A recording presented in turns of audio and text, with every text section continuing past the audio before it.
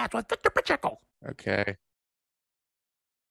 Hello and welcome to Poppycock Podcast with your host, Victor Pacheco. We got a really great show for y'all today with one of my good friends that I know from the Bay Area. You know him from Comedy Central, BET, NBC, Dry Bar Comedy. My friend, Dennis Gaxiola. What's up, Big Poppy? Hey, what's up, Big Poppy? How you doing, brother?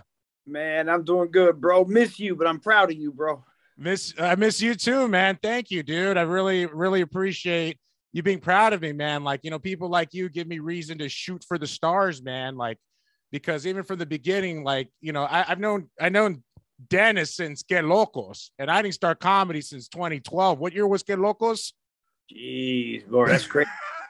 Get Locos, jeez, that was late 90s? Yeah. It wasn't this century, put it that way. Or millennia. But no, that's crazy, because it's just like where I was just like, oh man, that's pretty cool. It's like I wonder if I'm ever gonna meet any of these like superstar Latino comics. And I'm like, oh cool, one of them's from the Bay. You're from Berkeley, correct? Yeah, grew up and born and raised in Berkeley. Nice. So we got a Bay Area native. That's awesome. I want to just wish you congratulations. Or say congratulations for your latest album, your latest special on Dry Bar Comedy, Bible School Dropout, which is one heck of a name. For those of you that don't know, Dennis is a clean Christian comedian with cojones bigger than me to have a dirty, foul-mouthed guy like me open up for him, which is cool, because a lot of Christian comics are like, hey, you need to be cool. You need to not use any curse words. But Dennis, on the other hand, was just all like, I ain't worried. It's okay. Say whatever. Say, just be funny. I mean, if you're going to use the moniker, you know, headliner for a show, and you can't follow somebody in front of you, then, you know, go first. That's what you belong. I know legends that get mad when the guys are too funny in front of them, you know, and save me some, that type of thing. But no, man, if you can't handle the heat, get out of the kitchen. That's the way I look at it. Well, yeah, but I mean, also though, too, I mean, there's been instances where there's been dirty comics that need to have their openers be super clean so they could be the first person to say the F word. And so I'm just like, okay, like I don't want to name names, but I mean, there's somebody who's a really foul-mouthed comedian that needs to have their feature and their host be super clean. And it's just like, for me, it's like, I'm not a clean comic. So when actually that's like Latino comics or Black comics that don't want anybody else of their ethnicity on the show, because so I guess, you know, if it's a dirty comic, they don't want anybody taking away the shock value, you know, because if I mean, you have hilarious comedy that happens to be adult nature. Yeah. It's not adult nature, and you go there, you know. But there's some guys that it's the shock value. That's all they have. It's really not funny. It's the shock value. Well, yeah, that's what I I've come to learn, because I realized, I don't know what, before I started stand-up, I thought everything was like Daniel Tosh 0.0. Be edgy for the sake of being edgy. It doesn't even matter if it's factual or based in reality. But then I realized throughout the years, certain people can make certain jokes that other people can't make. And I learned from Carlos Mencia. I learned that no matter what you're doing, as long as you're doing it with conviction and passion, it's funny. So you could be going, oh my God, I can't believe he said that. But he said it with so much conviction and passion, it takes away the inhibitions of the audience to go ahead and laugh with him, you know. So I think that the audience control thing, people call it a Jedi mind trick. You know, I call it a manipulation of the energy in the room. And so if you get everybody breathing on the same wavelength as you won. Yep. You know? Like literally, like while you're speaking, if you go boo, everyone should go like, you know, that's how in an ideal stand-up comedy setting. So I don't know. This is something I've talked about on other podcasts. I don't really like talking about my podcast because I like showcasing the other comedians on there. But like, there's this story. We did a show last year. Hold on, Vic. Because you talk about mind tricks. You notice how I stopped the cloud. Look at the clouds behind me. I asked them, and look, they worked. I just got back from Hawaii, and that's my picture from the resort. So, oh, that's beautiful, man. I thought that was like stock footage. That's actually your photo from yesterday morning. Traveling through stand-up. That's awesome, man, because it's just like everyone's like, oh, that's so great. Dennis, he's out, he's traveling the country. And I'm just like, he's working. He's working. And sometimes he has a great view and sometimes he doesn't. But either way, it's like you're still on top of your game and I don't know how to spend your time wisely instead of just being caught up just in your hotel room the whole time. Do you have any tips for comedians on the road? Enjoy the moment. That's what I always tell people. Enjoy the moment, because there's going to become a time where the new generation comes behind you and the hot comic. And now today, in today's stand-up comedy world, where it's not even stand-up comedy, it's whoever has the most followers on social media. They could be horrible in stand-up comedy, have no chops, but they pack out a club. And a comedy club is nothing but an excuse to sell alcohol. So and overpriced hot wings. Yeah, they don't care if you're funny. Did the club sell out and they got 200 people there and everybody had to buy 2 drinks? That was a good night for the club. Yeah, excellent night, and horrible night for the openers. No, it's just like, people are, I don't know. It's like you need to be validated from these comedy clubs on one hand. On the other hand, these comedy clubs need the comedians. So it's just like, I don't know, this double-edged sword where it's just like, I don't know. It's just, it's hard for me to go out on a limb and just like, I don't know. But do the math for the road comics. Here's my real advice. Do the math. Yeah. But go aside and do the math. There's a point in your career where you need as much stage time as possible. But if they're paying you $250 to drive 200 miles, but that's 400 round trip, do the math. You are now literally paying to perform. Yeah. And it's even more apparent here in Los Angeles, where people actually charge $5 for 5 minutes of stage time. I've actually alienated myself with some open mic comedians because of my stance about paying to be a comedian. It's ridiculous. I'd rather not do it. I'd rather do it. I'd rather do an Instagram live where I'm being silly from the comfort of my home with nobody watching than pay money to pretend to be a comedian. But I mean, but also though too, with these, for example, like when I was living in the Bay, I would have to travel outside of the Bay to get headliner gigs, like in Modesto or in Santa Rosa, Rohnert Park, Ukiah, San Luis Obispo. Like I would have to go way out of my way to get a headliner set because nobody's giving me 40 minutes. Nobody's giving me, like a headliner set in the Bay Area or even here in LA is like a 20-25 minute spot. That's not a headliner spot. That's a closer spot. You're going last. That's like barely a feature. In some clubs, it's like you have to be able to do a minimum of 45 minutes as the feature in the event that, the headliner wants to do a 2-person show.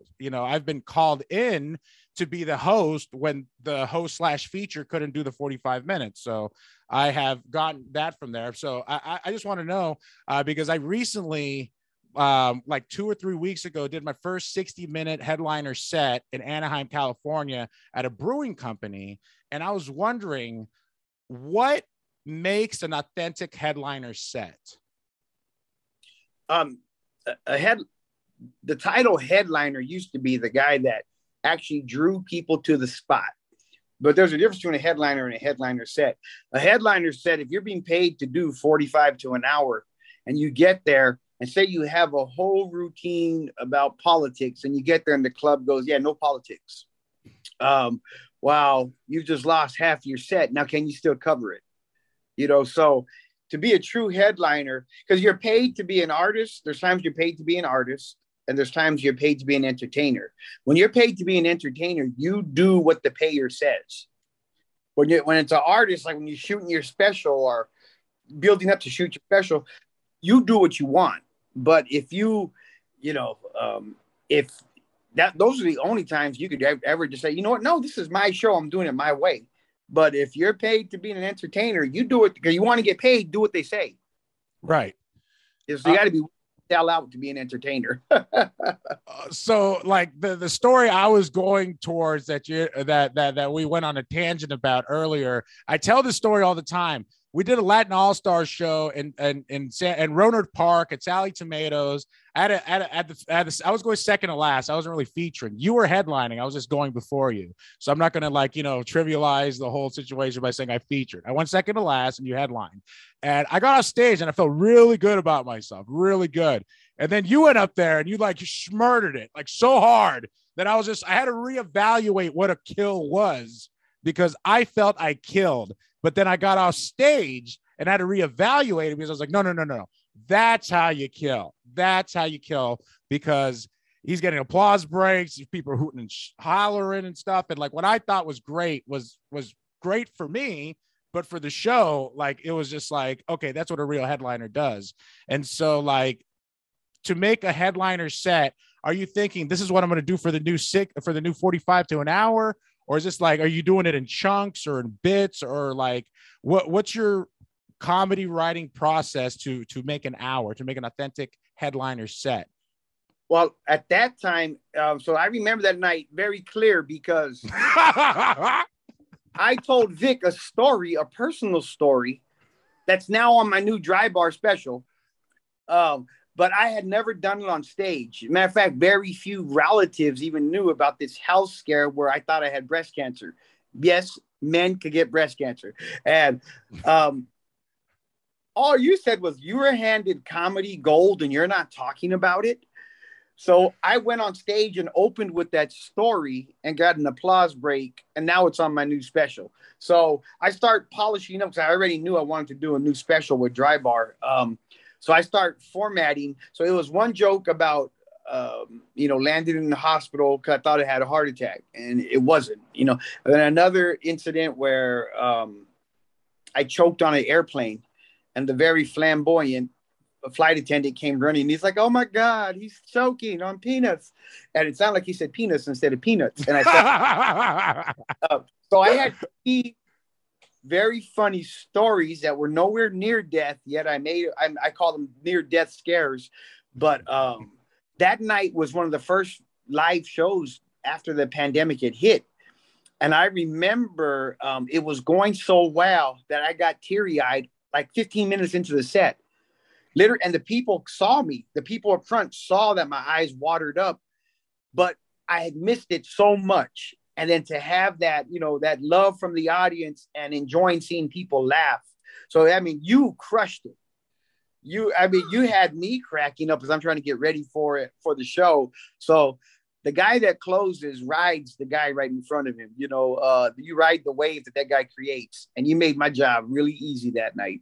Thank you. No, it was just one of those things too, because I was trying to get into the zone and you're like, hey, Vic, what do you think about this story right here? And I was just like, you need to put something about OCD in there. Then you came back the next day. I know you did it that night. It worked. But then the next day you're like, hey, I'm going to say it's my cousin because my wife doesn't have OCD. And I don't feel like that's very true to me as an art. I'm like, Gax, I do whatever you need to do. You're the man. I was just saying with the O's, I don't want to ruin anything. Because I don't want to burn any material right here on the pod unless you burn it yourself. But no, but you pointed out the OCD, and I was like, I didn't want to bring her into the joke, but that's one of the biggest punchlines now because my wife, God bless her, she has a little bit of OCD. During the Super Bowl, she got up live, not at halftime, during the game, and dusted behind the TV. So, yeah, that's OCD. So I had one lump and the doctor, which freaked her out because everything needs to match, and with OCD. So no, bro, you brought, I lived the scary part and you brought the humor out in that joke. Oh my God. Yeah. Because you were freaking out and telling, and I was like, whoa, you didn't tell anybody. People usually go on social media. They're like, lowest me. I was just, I have this terrible scare. Please pray. Gax is like, okay, I don't want this out there at all. I don't want nobody knowing. And I respect that. But I was like, really? I got big. I wonder if I have any type of tumors in my boobs. Now I'm scared. Because of you. But luckily my boobs are symmetrical. They might be big, but they're symmetrical. Because our people, bro, whatever's wrong with us, that's our nickname. I don't want to become known as Chi, not Chi, just Chi. He's Chi. Oh my God. Yes. Yeah. You mean Cheech. Yeah, Cheech. yeah, that name's already taken. Oh, So, it is. Yeah. It was just me. Cheech. so thank Yeah. God it wasn't anything. It was a bad reaction to blood pressure medicine that I never got warning on, but it went away. So I'm back to normal. Oh my God. You didn't get a warning about growing one breast, not two, one. Okay. Yeah. Either way, like it would just be like, I don't know. I think 100% of men, if they would know that that was a side effect, I think they'd rather die. I mean, Yeah. to be honest with you, because just the So- way that, like, beauty standards are, and it's just So- like, so I didn't even notice until you said something. Well, it was I'm in the shower scrubbing down. I noticed like tenderness on the right side of my chest. I'm like, whoa. And my wife, she's had cancer 5 times. So I told her, and she's like, you immediately need to get examined. And so now that really every freaky thought's going through my head that, oh man. And it ended up being just a bad reaction to medicine. That's the scariest thing I've ever. I mean, I only was able to be like, hey, this is comedy gold after you were in the clear, after you figured out what caused it. So I hope people at home don't think that I'm just some type of sadistic jerk. No, the first person I only told like my mom's younger. My mom was the oldest of 9. So, Latino families, you're as old as your uncles and aunts. And my uncle that's like a little bit older than me, when I told it to him, he started clowning me. And I had to threat. So I sat on that health scare for like 6 months to a year. I just sat on it like, man. I mean, I knew I was okay, but to take it to the stage, I never took it. And then you encouraged me like, dude, you were handed comedy gold. And so, I mean, but so for the record, like, as far as like, okay, we go, I don't know, not every single comic, but I know a lot of comics that go out of their way to like have really, really like personal conflict with people just so they can like make material.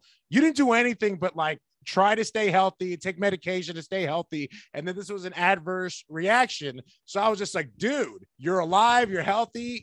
Even if you're talking about it, that causes awareness. People are going to be on your side. And not only that, like people are going to like, you're putting yourself out there in a really vulnerable type of situation that people love. You can't make this stuff up.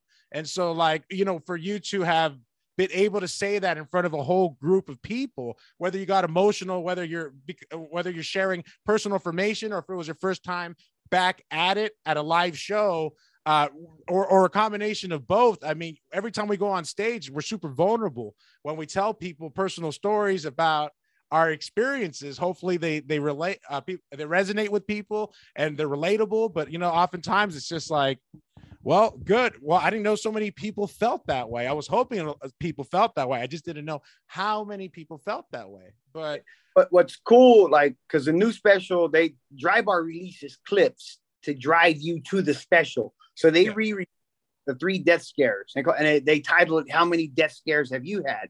So they're just showing this little clip off my special. And the one in the hospital where I thought I had a heart attack, it was gas, by the way. It was when the little nurse, and I was worried about this true story, but people are so sensitive nowadays, where the little Filipino nurse said, "We're admitting you to the carjack unit." In my mind, I was like, I didn't get carjacked, but it was cardiac, so cardiac. Yeah. Is it a carjack? Cardiac.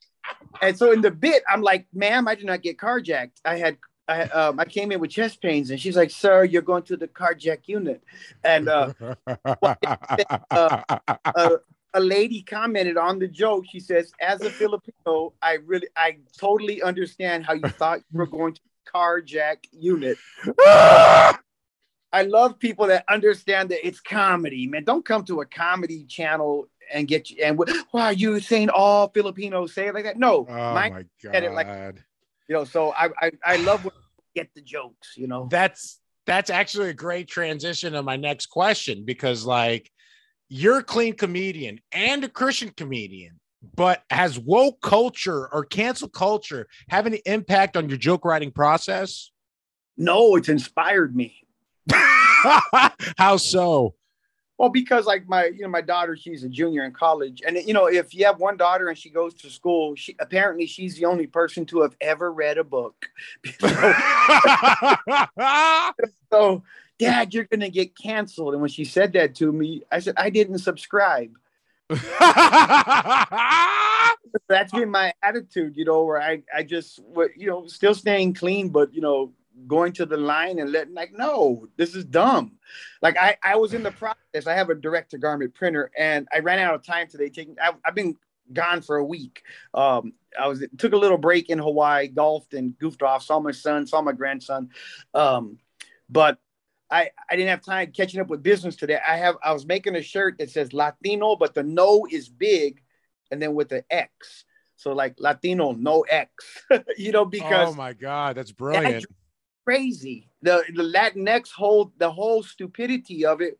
It wasn't even created by Latinos. It was created by a white research group trying to be politically correct. Oh no. 3% of Latinos identify with Latinx, yet every advertiser out there is saying Latinx. Even sports teams, it's Latinx night. So I'm making shirts that go Latin, because we grew up with the word no. Latino. Yeah. Latino with the no really big. Mom, can I go to the party? No. Because yeah. But then have the X on the side where it's Latino X. Latino X. Yeah, I know. Yeah. I don't like that phrase. And you know what? The true story to the origins of Latinx, because like I had a made up story. The made up story was that some Chicano, some American born Mexican went to college and just figured out how to learn Spanish for the first time and realized that there's masculine words and feminine words, and says, that's it. I wasn't hugged enough as a kid, so I want to make a name for myself, and I am going to go out on a limb and say that this is a very sexist language. But I mean, they didn't go far enough. It's like, it's a very sexist culture, very homophobic culture, like to the point where I do comedy in English, I do comedy in Spanish, and there's things that I talk about in Spanish to a Spanish crowd doesn't always resonate into an English crowd with the homophobia, because, without saying too much, because I've been trying to be clean on this one, but pretty much when Mexicans get drunk, their homophobia goes away and their homoeroticism goes up.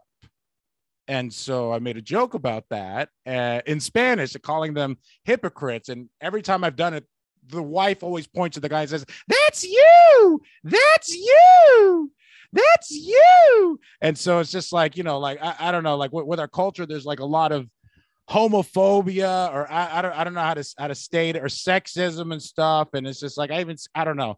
I refer to women as women, not like any other way of talking about women, or chicks. Sometimes I say chicks and I've been stopped. Hey, you can't call us chicks. I'm like, oh, my bad. Am I assuming your gender by calling you chicks?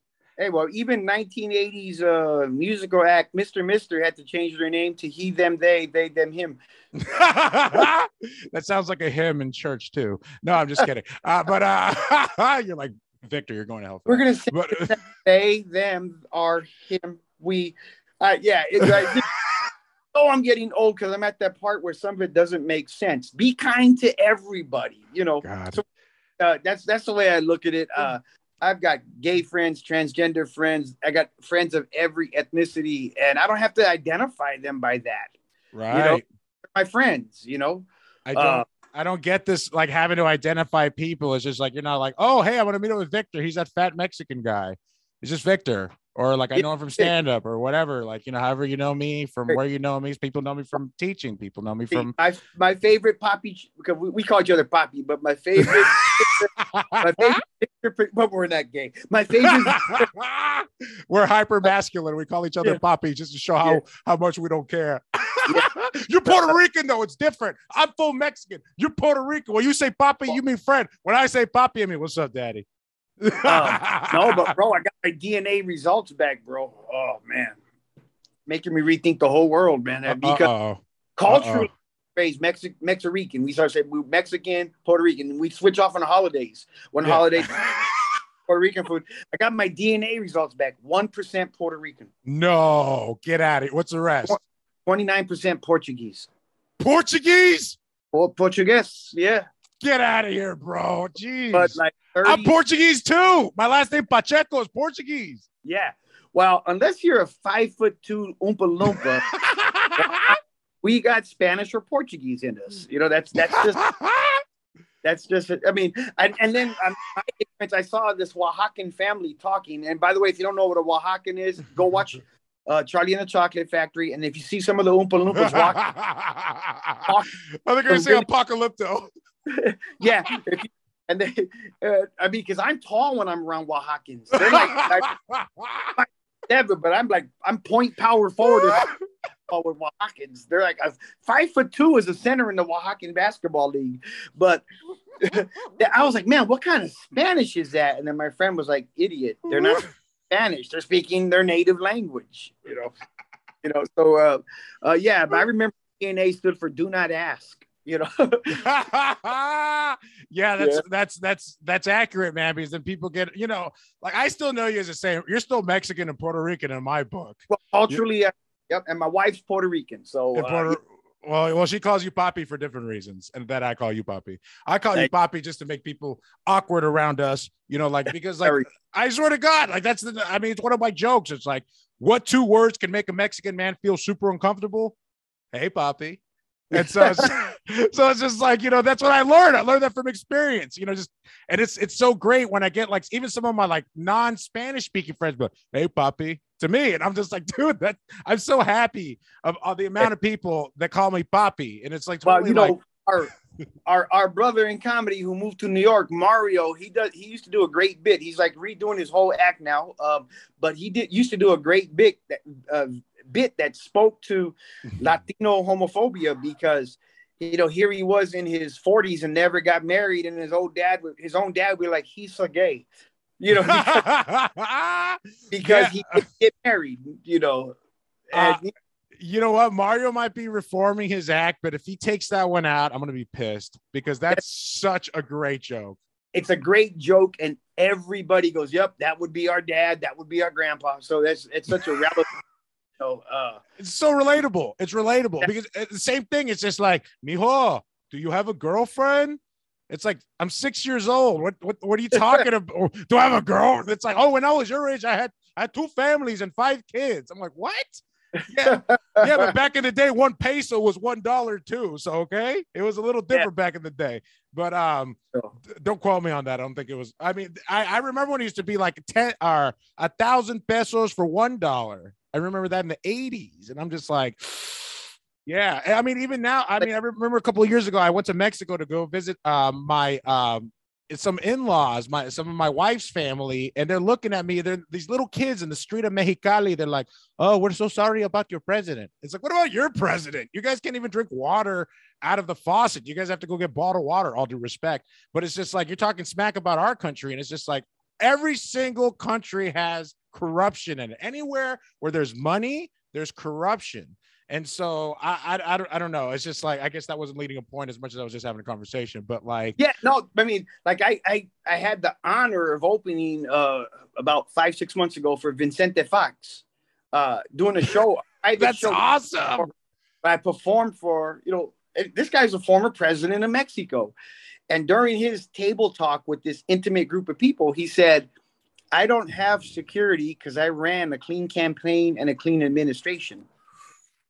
Bro, I drove my car back to the hotel. He got dropped off at the hotel with his wife, and he walked in. No Secret Service, no police. And I went, the dude's got a point. To be a leader of a country and not be worried like, oh, I screwed over these people, I'm going to get shot. I wish my dad, you're lucky my dad isn't here. Oh, I called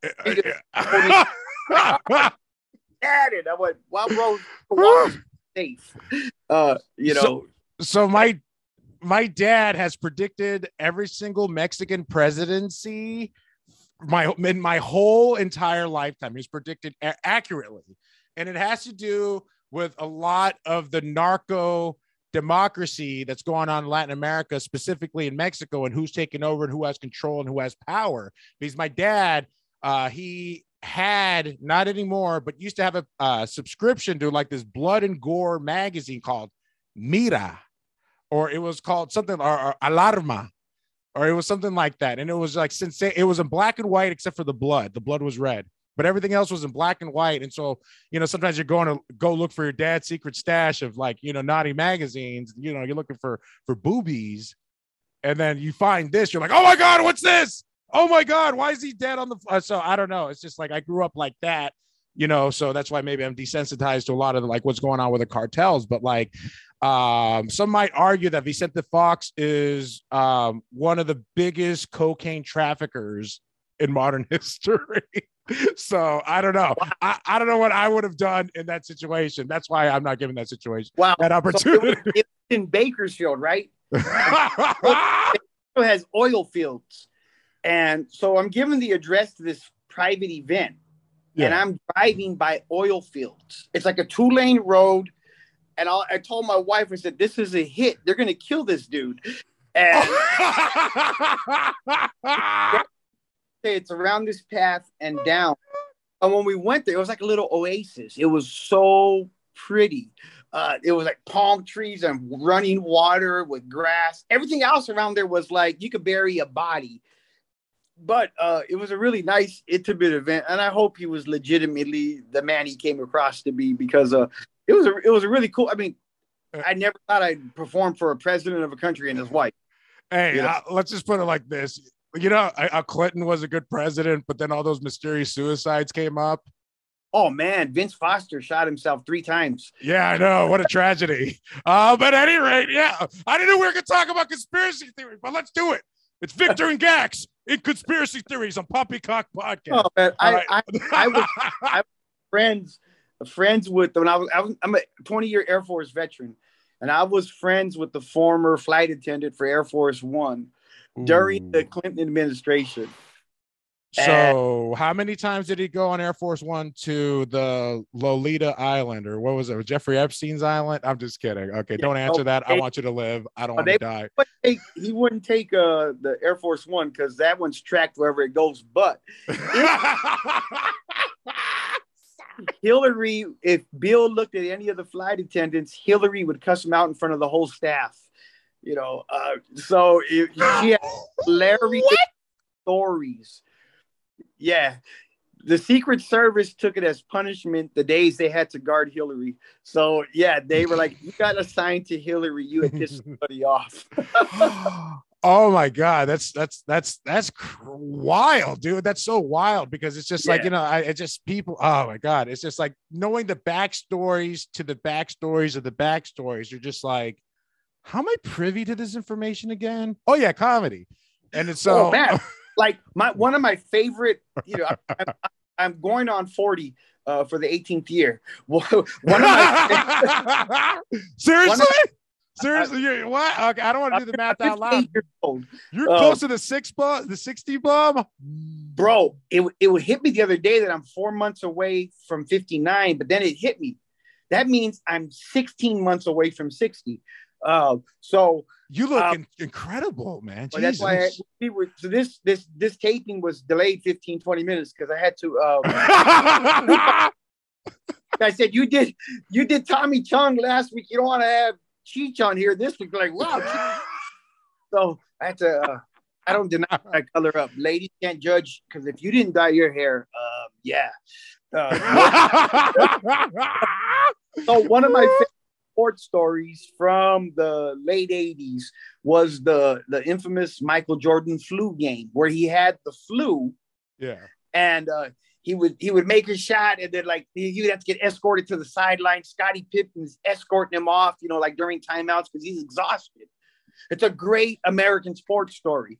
But I'm friends with a former Chicago Bull, and they went, yeah. And I'm not a big fan of the King. I don't like people that appoint themselves titles. So I'm not a big LeBron fan. So we're having this discussion, and I'm in the back of my mind, holy crap, I'm talking to a guy who's in the Hall of Fame, and we're sitting here having a great time. And I asked him what he thought of LeBron, and he's like, he's on the Mount Rushmore of any era. And I was like, wow, but he doesn't have Michael's heart. And the guy goes, yeah. And I said, like the flu game.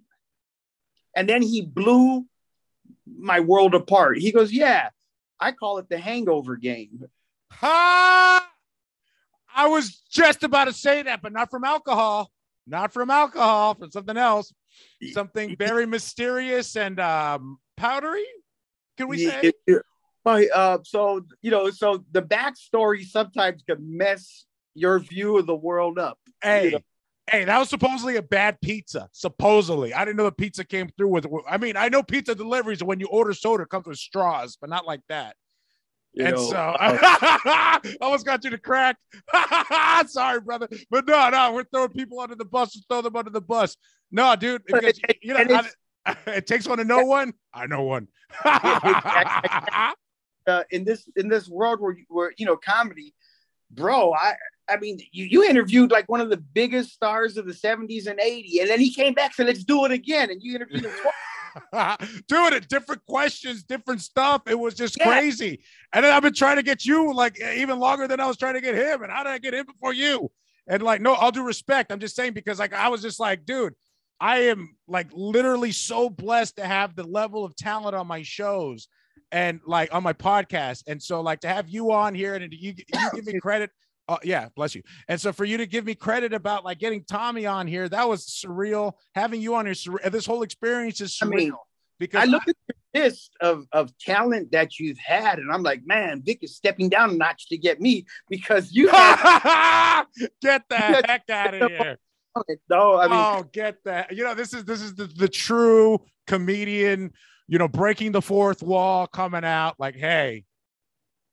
No, we are our biggest critics are ourselves, especially when you care about stand-up, when you care about entertainment, when you care about just everything as a whole. It's just like, wait a minute, me? But that's how I'm thinking with everybody that I'm interviewing. You know what I mean? Everybody. I'm like, oh, cool. They're giving me the time of their day to find out questions about the entertainment industry. And that really makes me feel more whole, because it helps me out with my experience, with my journey. Because I didn't know that, for the record, I didn't know that Tommy Chong wrote all of the Cheech and Chong movies. And then when Cheech got his chance to make it big and be independent, he didn't even write Tommy Chong apart. And that's how shady this business is. It's it's like, dude, and I told him on air, I was like, dude, like if you made me a star and I started directing anything, you write your own part. If you want to bang 20 chicks in my movie, you do it, because you're writing that part in. You write whatever you want. You made me a star. Now it's your time to shine. Thank you. And I was like, I'm supposed to be like, non-biased. Bro, as a guy approaching 60 and Tommy's way older than me, one, not 20, one. And then he'd be like, carrot. And that's weak. Dude, I did the whole thing is just like, and then he's giving me advice about like how to make a stoner comedy movie too. And I just made a stoner comedy movie, which I don't know. It's so messed up because like I moved to LA to be a stand-up, and now I'm a podcaster / writer. And so I'm like, and then according to professional writers who do this all the time, I'm a hack because I only write comedy.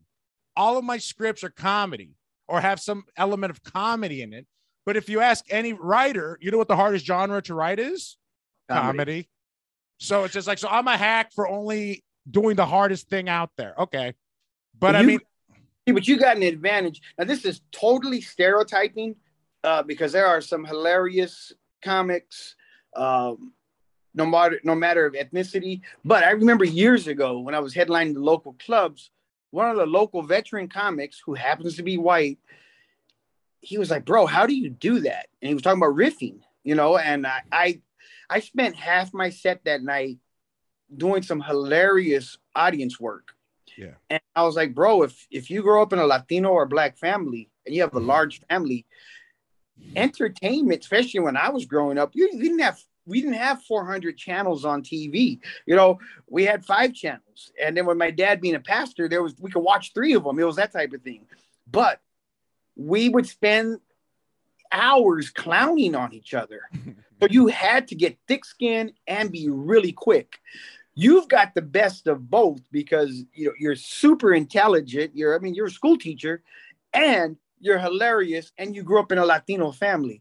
So you've got a really good mix, and you could do it with the mic and you could do it on a piece of paper in a script. Yeah, man, it's scary because like the majority of my life I've been labeled as not even average, to mince words a little bit, but like I've been called the R word to Wow. by my ninth grade teacher, Mrs.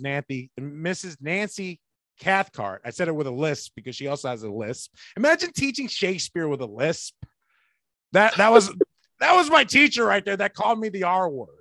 Like, how could you call me an R word when you have a speech impediment? I don't get it. You know, it's he called Rich. she said I lacked richness and the intelligence with the R word. But it's just like, for the record, though, I'm just going to say it. Back in the day when you were in English, but you weren't in special English, but you needed help with English, they would call it remedial English. But to try to make it less embarrassing, they would call it R English. That's what they would call, the teachers would call it. But guess what the students would call it? The students would call it retard English. And so guess what Victor was in fifth grade? Retard English. So Victor and all the other retarded kids would get to go to retard English, remedial English. And so, and I refused to do any of the work because I remember the notebooks from second grade that they were trying to give me in fifth grade. And I was like, I already did this in second grade. Ask Mrs. Rolfe. She still has them. Like, I did all this work. I'm not doing it again. Like, I refuse to do any work. We could go talk to the principal, guidance counselor. I'm not doing this work again. And people question me why I'm not fluent in Spanish, but it's because of that. My mom didn't want us to deal with that. So and people don't understand that as liberal as California is, in 70s and 80s and 90s, still, if you spoke Spanish, it was your first language, you were automatically put into remedial classes, no matter how smart you were. You know, so I got kicked out of the gifted and talented education, the GATE program. I was in there because my dad, I have a brother that's 2 years older than me. So when he was in third grade learning multiplication, my dad was like, okay, we're getting you two together right now because I'm not doing this in 2 years again. I'm doing this right now. So in first grade, I knew multiplication tables because my dad used to like flick our ears super hard if we didn't do it super fast. If we didn't like 7 times 4, 28. Like, it was one of those type of things. But in Spanish, because English is the language of the dogs, according to him. And so I would do my multiplication test like super quick to the point where they're just like, oh, you're cheating. We're going to have a teacher watching you. Didn't even do it in my head. Boom, done. Oh, cool. We're going to put you in the GATE program because I'm gifted and talented. And then my reading skills were subpar. So they're like, we're kicking you out of GATE. We're putting you in remedial English. So it was just crazy the way that people, you know, being told for forever that, hey, you're not talented, you're not smart. Like, you know, like, but I grew up Mexican, thank God, because growing up Mexican, I'm like, I'll show them. All right, keep saying that. Keep saying it. Say I'm not good enough because then I'll show you I'm good enough. And so I just wish that, you know, like my ninth grade teacher that called me the R word, actually, she said I read out loud like I'm retarded. That was her exact quote. Wow. She said that to me, and I could have punched her in the face as a ninth grader and ruined her career. I would have gone to juvenile hall for that, but I would have ruined her career. And then she was like, she graduated as the head of the literature department at a university. I could have ruined her whole fucking career. You should interview her to talk about her and then ask her. Do you remember when you said I'm sorry, Dennis. I only interview people with talent. I don't, and that's the thing that I discovered through my journey as a writer right now. There, and it also bleeds in to stand-up comedy, it bleeds into podcasting, it bleeds into everything. Are you a creator or are you a destroyer? Because there's two. Sorry. Nice. Oh, okay. I just said neither one. I was like, oh shit, what are you then? No, because it's just like, because even like, you know, my mentors, like you or any of my mentors I look up to, like, are you really shooting down this idea or are you trying to get me to explore to be greater? Because the thing is, like, if you say this is not a good idea, this is dumb, you're wasting your time, you're a destroyer. But if you're a creator, you're going to be like, okay, well, what other ways can you present this or execute this to get broader reach so more people could have this be a relatable instance in their life? And so, like, for me, Like I discovered I am a creator. I don't want to be a destroyer. I don't want to crap on anyone's dream. I don't want to do anything like that because people try really hard and you don't know what people are going through. You don't know if this is an escape. You don't know if this is their passion project. You don't know what anyone's going through. So when people are being artists, I don't crap on anybody's process. Is there, like, when you're writing stories or when you're writing jokes or bits or anything, do you have like a political message going in there, or is it just, or what is your point when you deliver material on stage for your audience? Bottom line, is it funny? I used to do a joke because my son number 3, he's half Mexican, half black. So I would do this whole routine about teach your kids to ask questions. And I named him in the bit. I named him Shaka Cholo. I gave him a name to represent.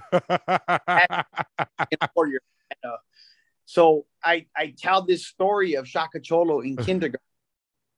I say he's in school asking questions, and he's asking all these deep questions.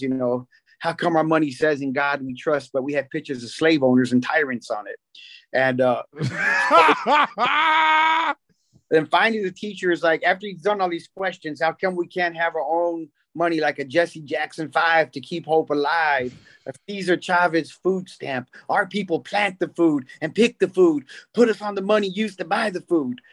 But it's about getting a big laugh because the teacher cuts him off like, Shaka, this is kindergarten. Learn your colors. And then great and again, she's like, yes, Shaka. He goes, speaking of colors, why is the street black, but we got to follow the white lines? And, well, after this one show, this lady came up to it, this hippie-ish looking white lady, and she's like, with tears in her eyes, like, I just realized that we have slave owners on our money. And I'm like, well, if you don't want it, give it to me.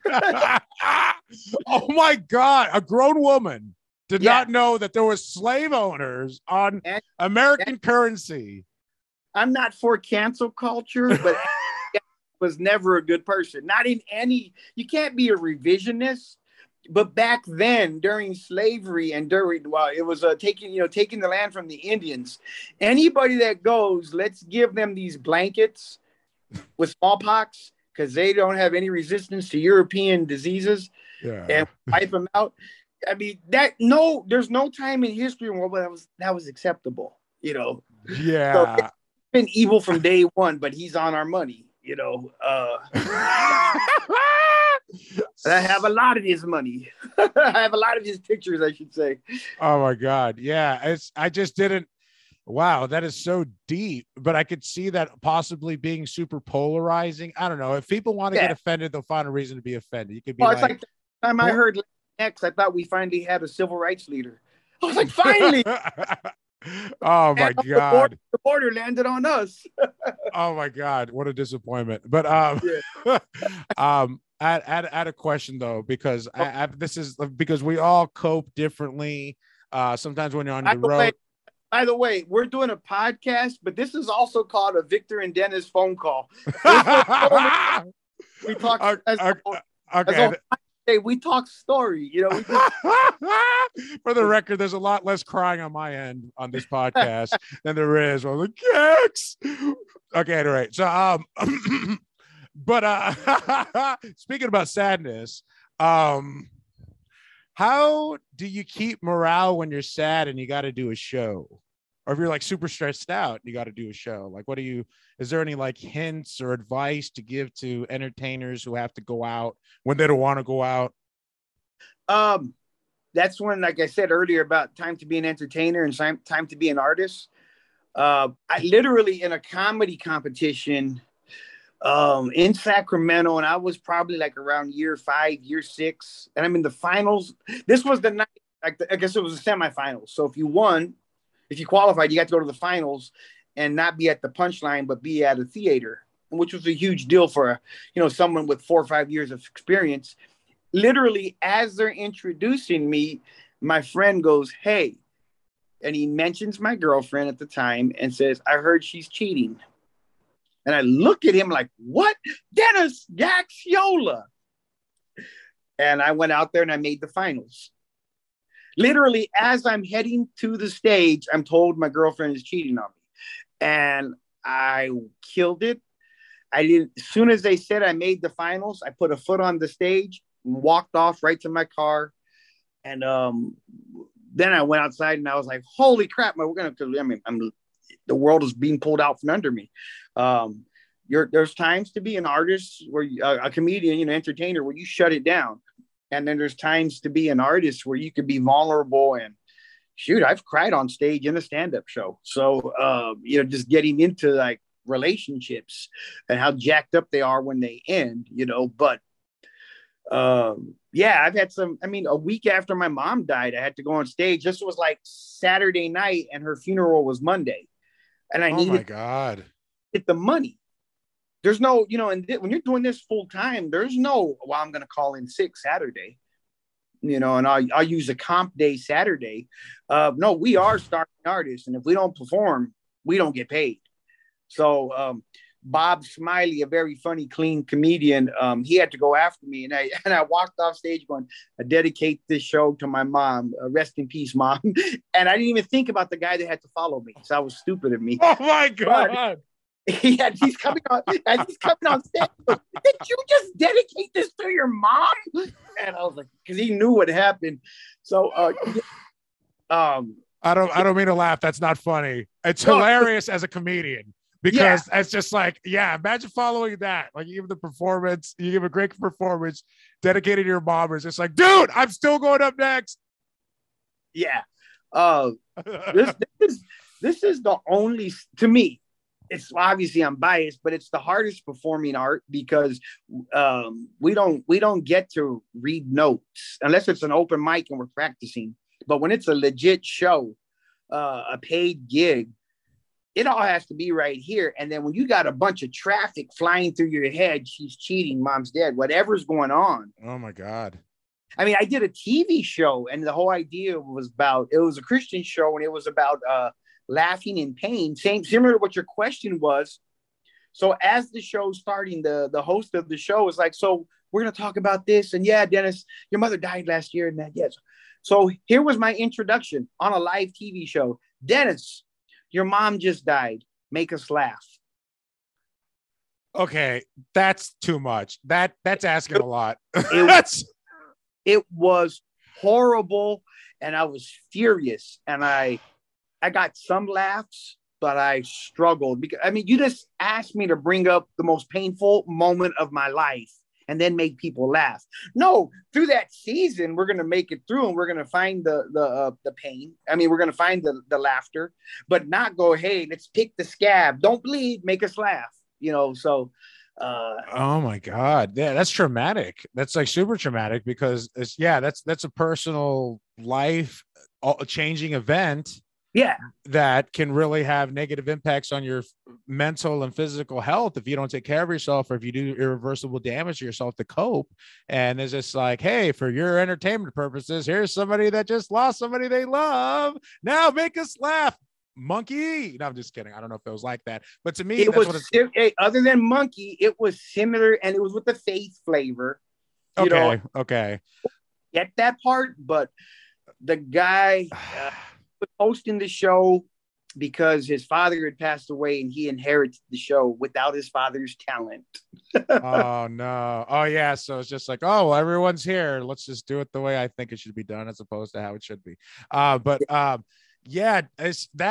really okay. So, and I like asking that question because everyone has a different answer.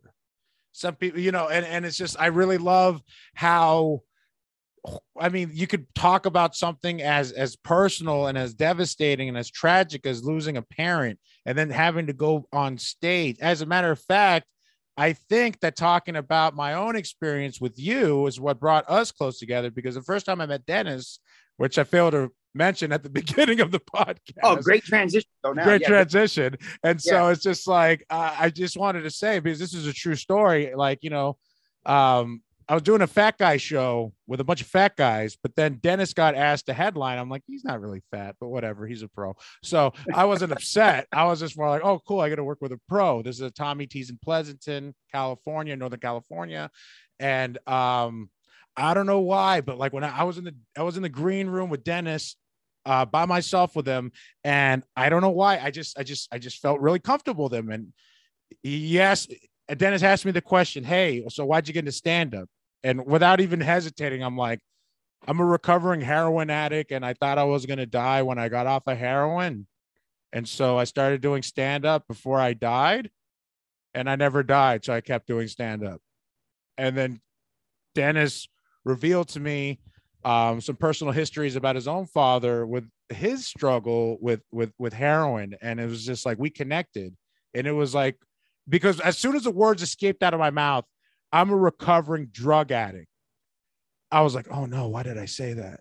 Why did I say that? And then you comforted me and you told me that, hey, that's really great. And this is my experience. And so I don't know, like when you talk about certain things, sometimes it alienates people who are listening. So I don't know. I felt like that was the right time to talk about my personal experience, because it's very personal to me. And even though like my family, like, hey, don't talk about that. But it's just like, you know, if my experience could help out somebody else avoid all of the bad things that I went through, then I would rather talk about it than not talk about it.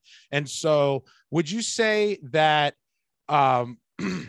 being 100% transparent is the way to go, or at what point? Because that was a really vulnerable moment for me to tell you about my history without it, because you could have been like, oh, you're a drug addict loser, get the hell away from me, I don't want you in my life, I don't. But you did the exact opposite. You're like, oh, this guy needs love, this guy needs care, this guy needs you know. So that really meant a lot to me, because like at the time I didn't know I needed that type of care, positive affirmations, all that good stuff. And it was just like all in one swoop. It was like, so how important is it to be honest?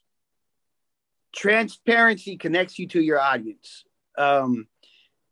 Years ago doing the Apollo, I don't know why I'm saying this, but years ago doing the Apollo in New York, a comedian that went tape the night before, he came out and it was like they had Gabriel Iglesias, what's his name? The white guy that hosted Comic View, Gary Owen. God, I love Gary. It was Gabriel, Gary, myself, Manny Maldonado, another non-African American comic. I don't know why they put us all on that same weekend.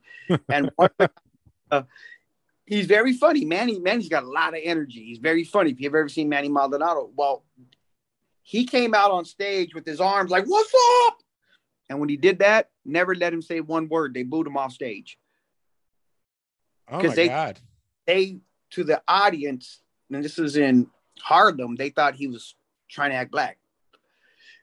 And word one, they booed him off stage. He came back the next night, taped again, and did very well. But the first night gave him zero love because they didn't think he was being authentic. So authenticity, being authentic, being transparent, the audience, you connect with people.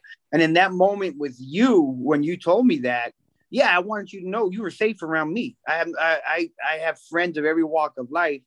And when I do what's called prison ministry, meaning I go into prisons and I help the inmates laugh a little bit, but I always go in with the purpose to tell them about my father, because my father became a Christian in prison.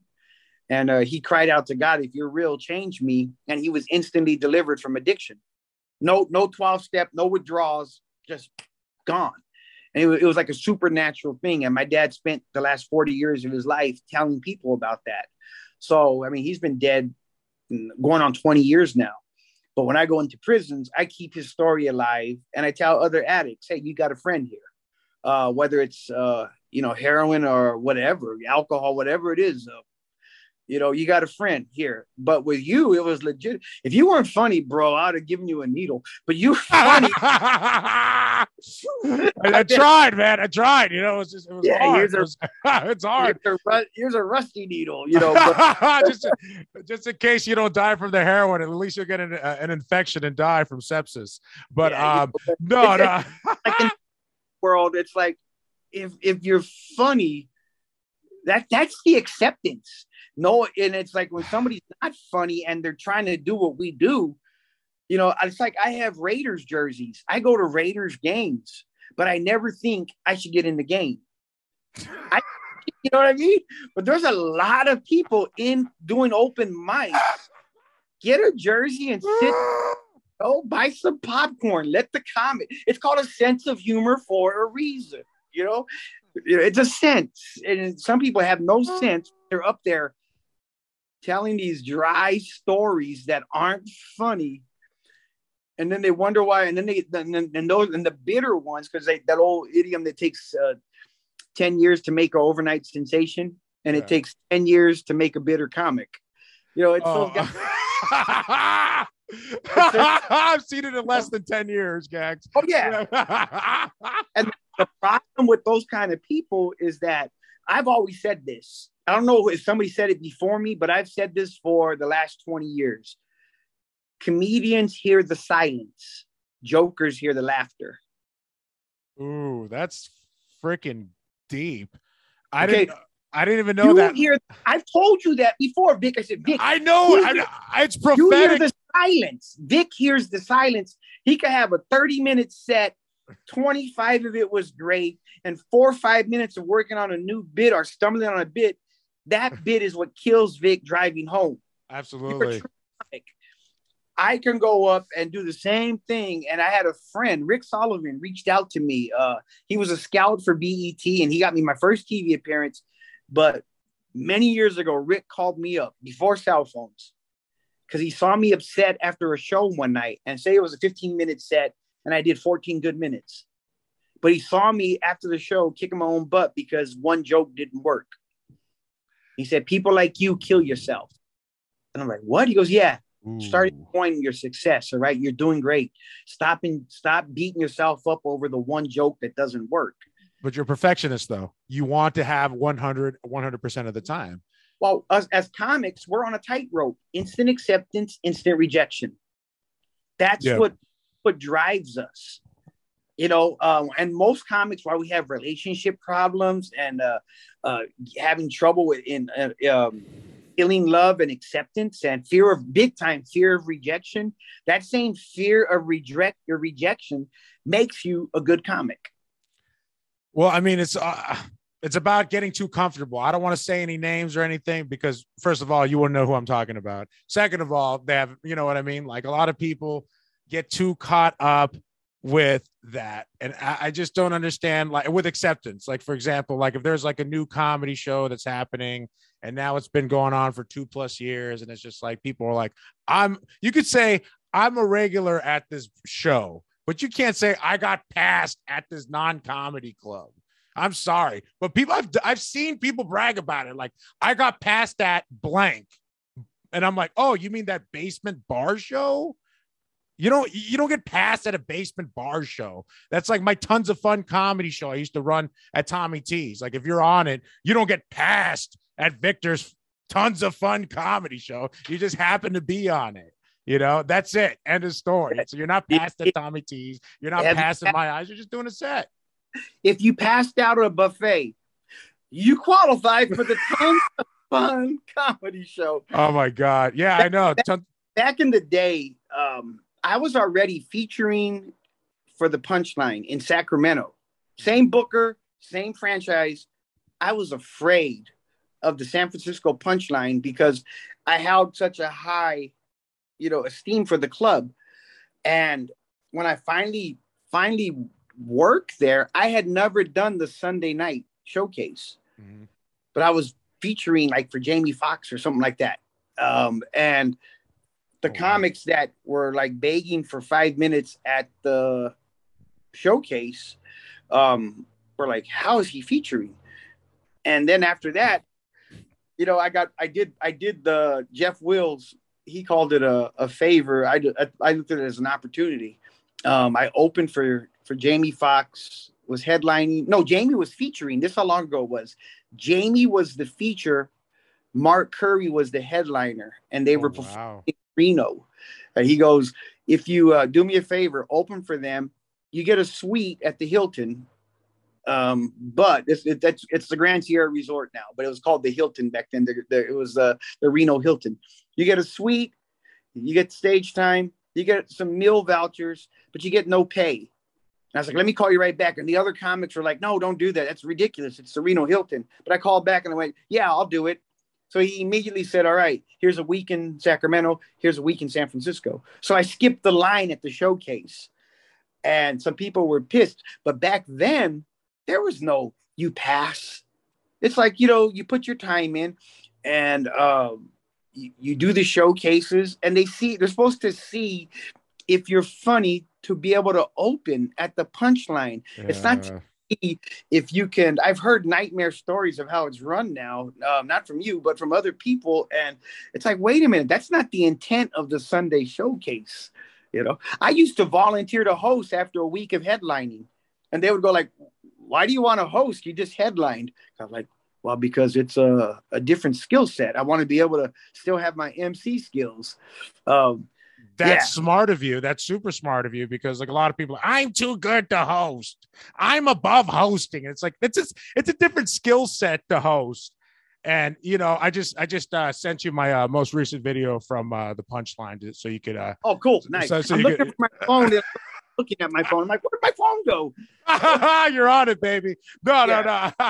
No, I just sent you my most recent clip.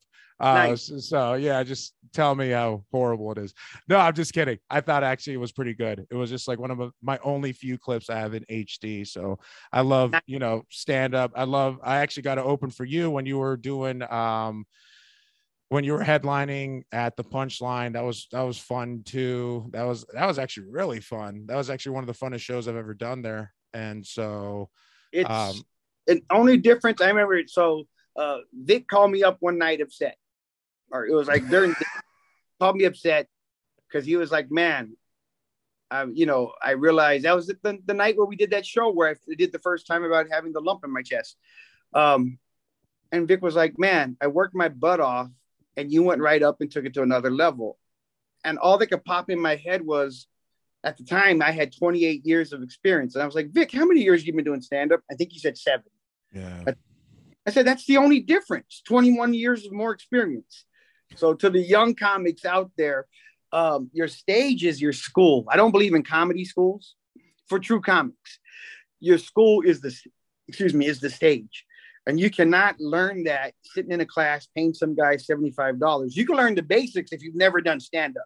You can learn the art of writing a joke. Robert G. Lee has a great course out there. There's other comics. I saw David Arnold advertising for his new class. So if you've never done it, take one of those classes so you can learn the fundamentals. But after that, you learn stand-up comedy on the grind, man. Accept rejection. And the rejection gives you thicker skin. You know, that's all it does. Well, I mean, the rejection is what's caused me to like have so many sleepless nights and think about and recalibrate what I'm doing, reassess what I'm doing, and then, you know, execute the way I want to do it later, because it's just like nobody discovered their voice during the first 5 years of stand-up. And if they did, well, maybe they did. So certain people move at different speeds. And so I don't know. I mean, like, there's some truth to that, but it's also a whole bucket of after you've learned that you can get comfortable on stage. I saw a video. I used to brag on that, my appearance on the Apollo, because I didn't get booed off and I got a partial standing ovation. But a friend sent me the video that's on one of these streaming channels. Bro, here's your appearance at the Apollo. So here it is, 20 years later. Oh, I got halfway through my own set and turned it off. I could not watch it. Oh my God. At the time, I wasn't like on the amateur hour. I was a paid guest for Showtime at the Apollo when Steve Harvey was the host. Today, I'm not that guy from 21 years ago. And I've added 21 years of experience. So, what I got criticized for as a kid on stage, because I'm a monologist, I stand still and talk. Yeah. I got criticized that, dude, move around, show some energy. All these years later, it's like, you are so comfortable. We're like, yep, I'm the same guy. Mm-hmm. But my material is that it's coming from a guy who's went through 21 more years of life, has a different perspective. So you learn the art. And you find out how comfortable you can be at 7 years. But if you're still the same comic you were after 21 years that you were at year 7. Yeah. No, that's exactly. I mean, but also I wasn't mad at you. I was mad at myself. I was just like, dude, I got off stage and I was like, I killed it. And then like 3 minutes into your set, I'm like, okay, he's already done better than me in these 3 minutes than I did in the last 15 or 20 minutes or however long I did. And so it wasn't like I was jealous or envious. It was just more like, oh, it's wake up time, Victor. You need to do better for, whatever I needed to do. So, and it doesn't even matter. I've kicked myself in the butt after having a really good set at the San Jose Improv, and everybody's coming up to me telling me how great I did. And I felt like, I was like, oh, okay, well, this is the one time that I got to perform in front of the general manager, and I didn't do 10 out of 10, 100% great. I did like maybe like 85. And like for everybody, that was excellent. But for me, that was like, I missed 15 points. Out of a 10, I missed 1.5 points. And that's really crucial. And so I don't say, I don't BS.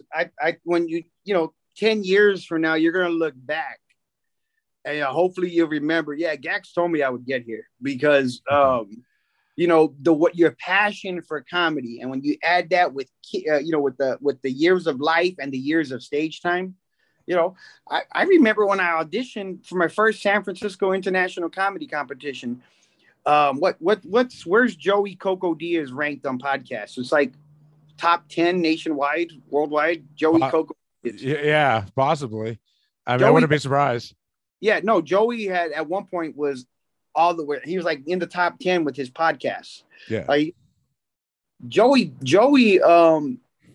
didn't get accepted for the international comedy competition. They rejected him that night.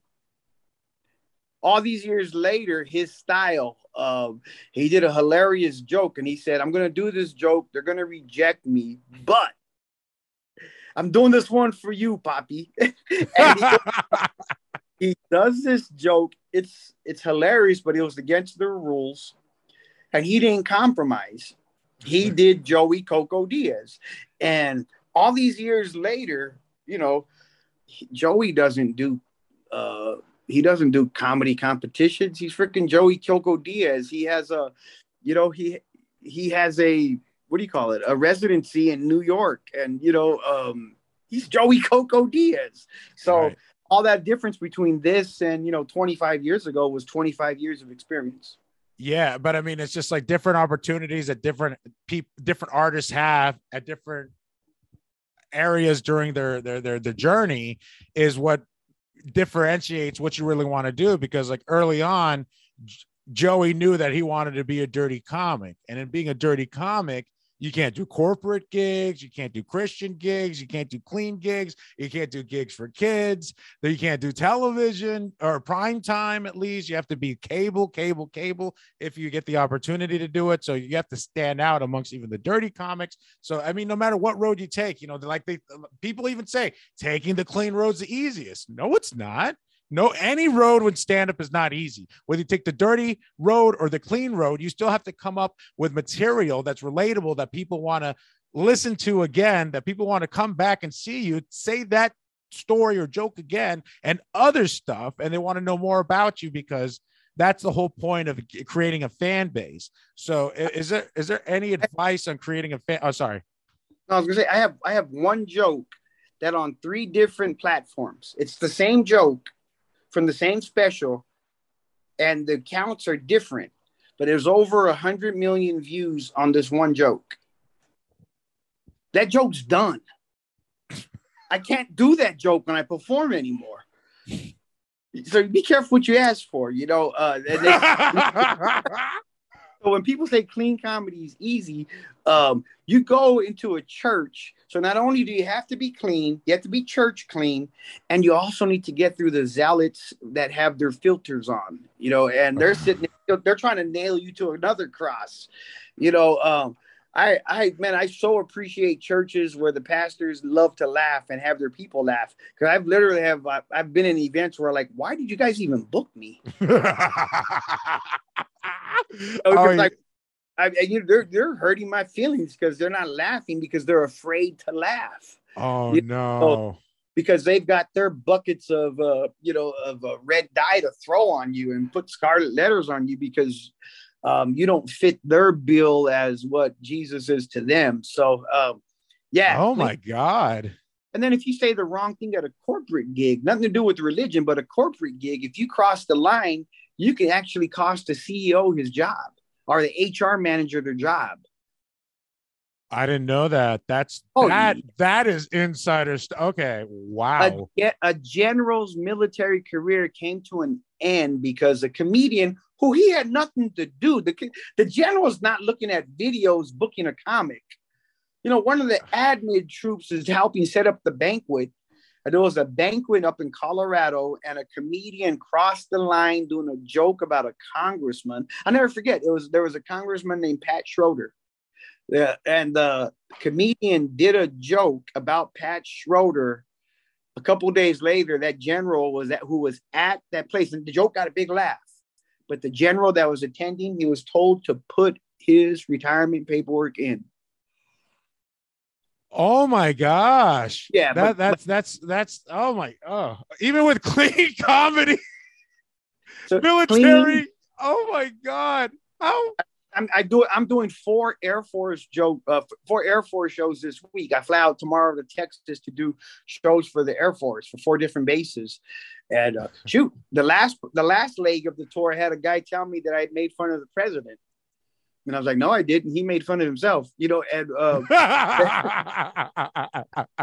this administration, I did not address the president. I was talking about the food crisis, and I did some joke about that. And it's like, well, this, and he quoted a regulation that I violated this regulation because you are not allowed to make fun of a sitting president. And I'm like, man, this is not Cuba. This is not Russia. This is not communist China. Clean comedy is not what people think it is because the standard is so much higher and they still want to laugh. But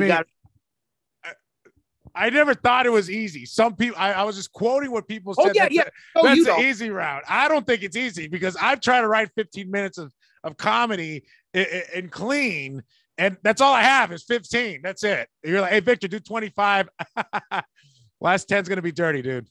I can't do it. Bro, when I first started doing clean comedy, I got booked for a Safeway in the South Bay, Safeway Christmas party. And the owner of the store would not shut up. Oh my goodness. No. Associates and the general manager were up front, and I'm booked as a clean comic. Bro, I snapped on stage. Yeah, and I the owner of Safeway out, and he was smaller than me. I'm 5'7". He's smaller than me, and he had a higher pitched voice than me. So I called him an overgrown jockey. Would you shut the blankety blank up? And none of the employees wanted to laugh because they but yeah, they never had me back. I'm shocked. Oh my God. That just reminds me of the first actual college gig I did was with opening for you. And I was hosting. Chris Thorne was featuring. Dennis Gaxiola was, of course, headlining. Oh, Hayward State. Hayward State, or California State University, East Bay, formerly Hayward State University. Anyway, but we were at that campus, and 2 minutes before the show, because I asked you, I was like, hey, Gax, hey, do I got to be clean for this? He's like, no, bro, it's for the Latino Heritage Union. It's okay. Don't worry about it. I'm like, okay, cool. And then Gax is like, I don't talk like that. I'm like, all right, whatever. But anyway, Gax, I'm like, Gax, it's cool if I'm dirty, right? You're like, yeah, bro, do your thing. I'm like, okay, cool. So then 2 minutes before the show, the coordinator for the show comes up to all of us and says, okay, listen, the first half of the show needs to be clean. And then the second half of the show, it could be a little bit dark, or a little bit more blue, but we need the first. I'm like, wait a minute. The second half is all Gax. He ain't going to curse. Wait a minute. Hold up a second. Hold on. So I had to say something. I was like, wait a minute. How clean do you mean by clean? They're like PG-13. And I was like, okay, PG-13 gets one F word. Do I get one F word? She's like, okay, yeah, you get one F word. So of course, since we're performing for the Chicano Association, Latino, it was for a benefit for the scholarship fund. And I opened up saying, I was like, hey, I was just informed that I'm only allowed to use the F word once. So I said F Trump, and I got like the hugest like reaction ever. I was like, oh, this is going to be money.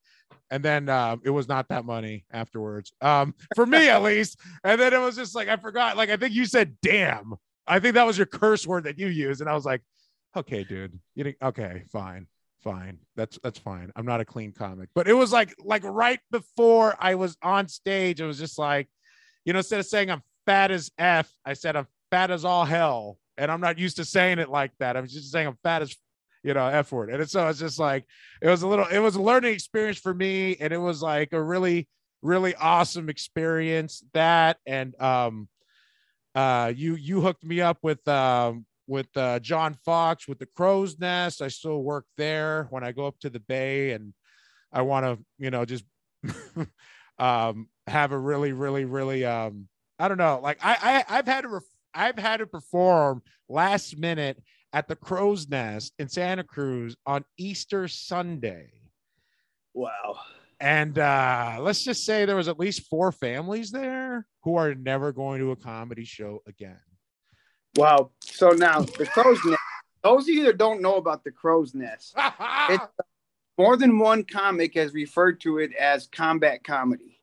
And during the school year, when Santa Cruz, the students go out to drink, they go to the Crow's Nest. And so I'm there. It's my first time headlining the Crow's Nest. Doug Stanhope was hanging out, and these guys would not shut up. And Doug's just hanging out with his friends. So they heckle the opener, they heckle the feature. 10 minutes into my act, they're heckling me, and I'm ripping them, but they wouldn't shut up. So Stanhope gets up, says, "Excuse me, Dennis," takes the mic. And if it had been anybody else, I would have been insulted, but it's Doug freaking Stanhope. Yeah. And he goes, "Excuse me. This is a very funny man. People stood in line, much like people stand in line to blankety blank your sister." But he said the word. "Shut up and listen to him." And the place went crazy. Those guys shut up, and I was able to survive my first time headlining the Crow's Nest. That had to be like 20 years plus ago, like 23, 24 years ago. Okay, I was gonna say definitely wasn't the time I was there. Oh my god, and that's I wouldn't even call it. What did you call it? Combat comedy? I would call it cutthroat comedy. Cutthroat. I don't even have a neck, and that's cutthroat comedy. I get to live vicariously. I can imagine. It's long. It's a long, narrow room, and towards the back there's a bar, and so there's noise. And the people in the back can barely hear you. So if it's packed the way it used to be pre-pandemic, it's a long, loud room. So you can't just be mellow and do your set. You've got to scream your jokes to the back, and then you get people heckling. So it's a brutal room. And John Fox, I would say, he's a comedy legend as far as bookers go. If there was a Hall of Fame for local promoters, he would be in there. But he is notorious for calling the day of the show. "Hey, can you go to the Crow's Nest tonight?" That's what happened on Easter Sunday for me, dude. And it was just like, whoa. I was like, oh man, thank God Gax got me in there. Then I show up and I'm like, what the fuck am I doing?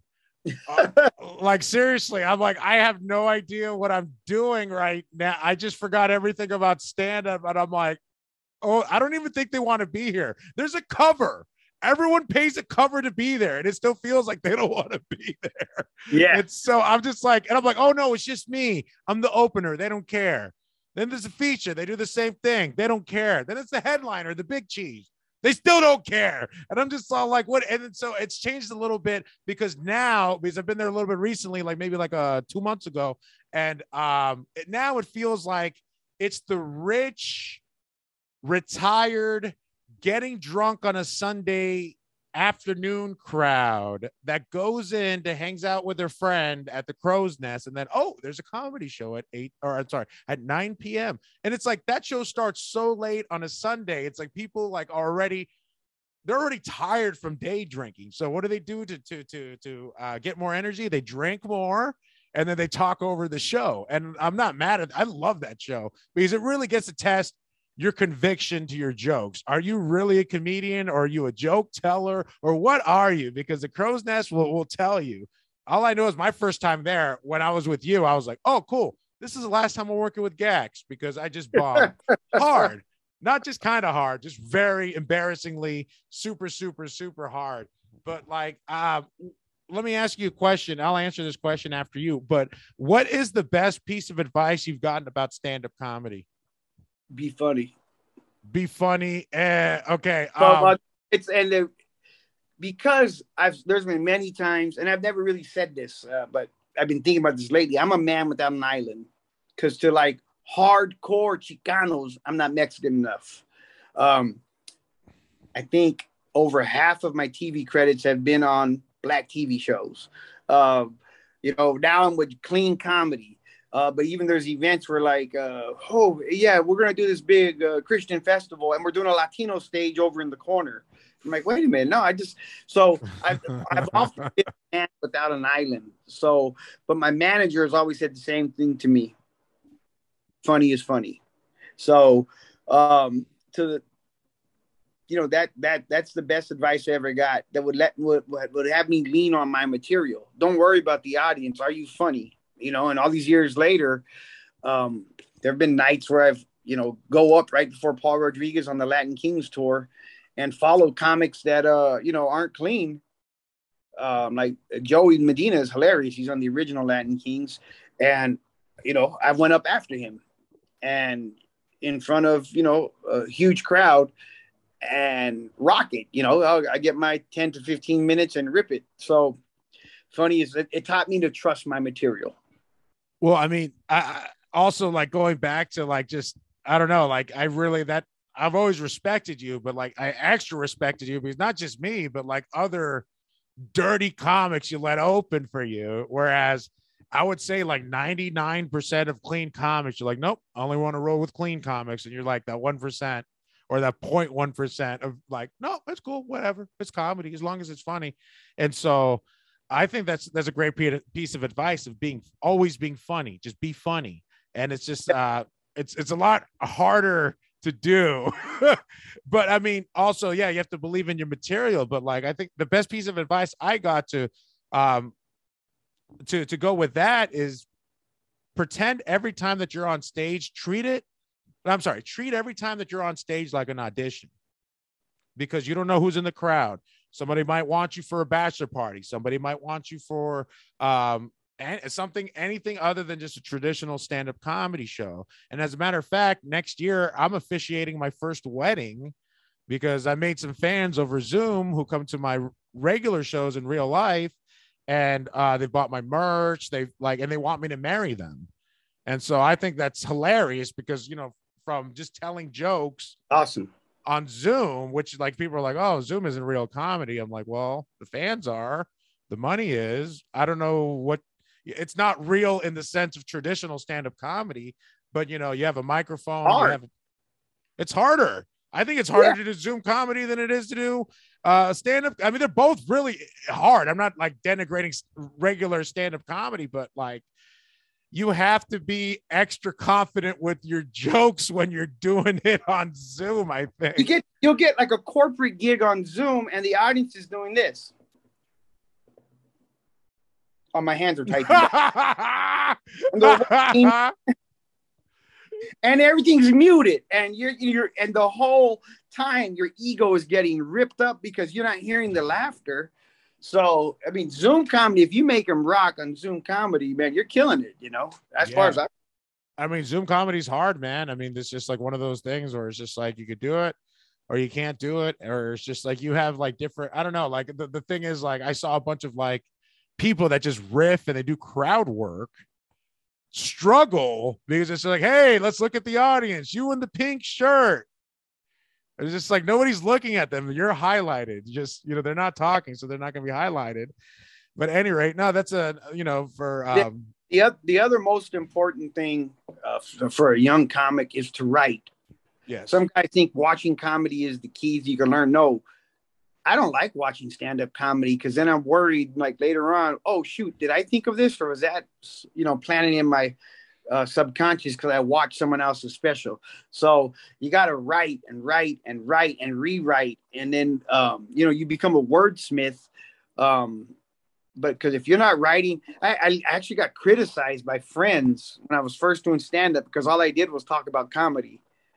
Well, all these years later, they're still working day jobs, and I tell jokes.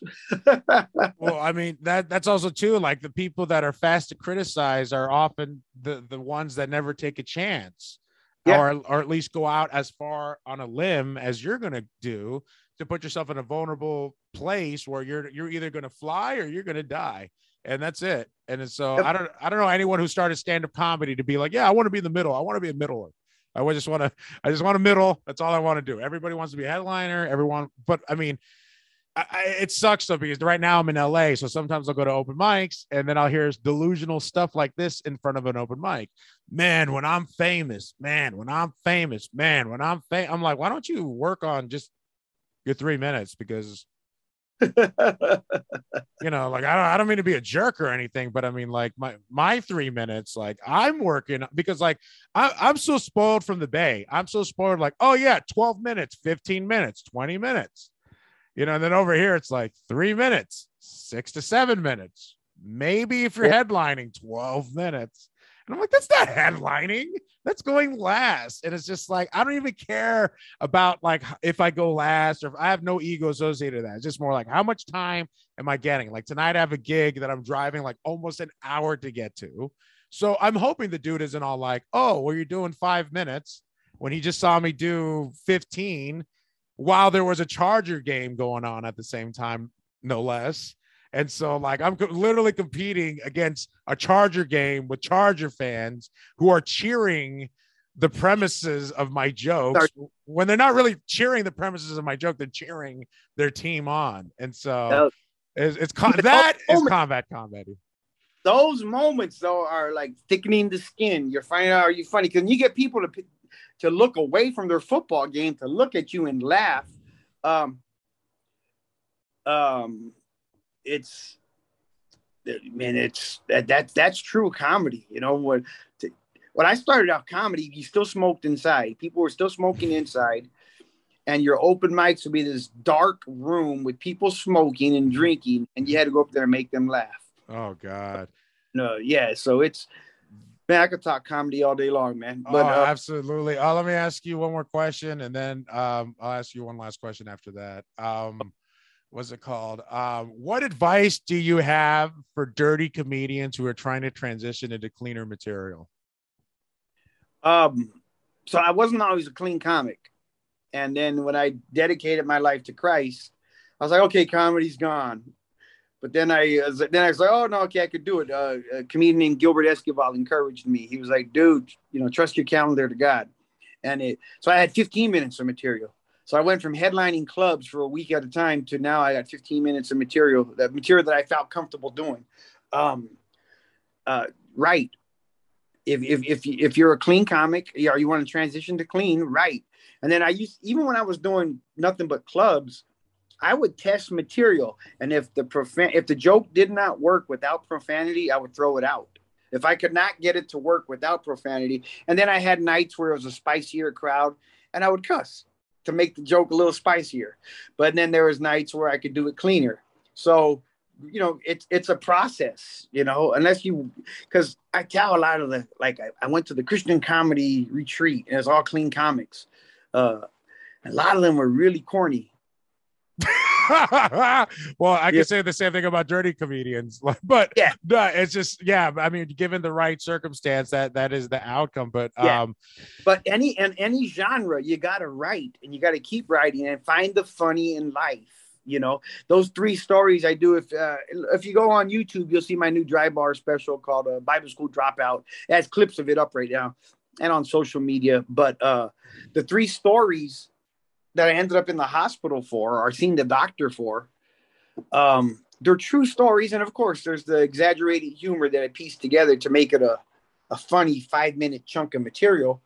But you find the funny in life.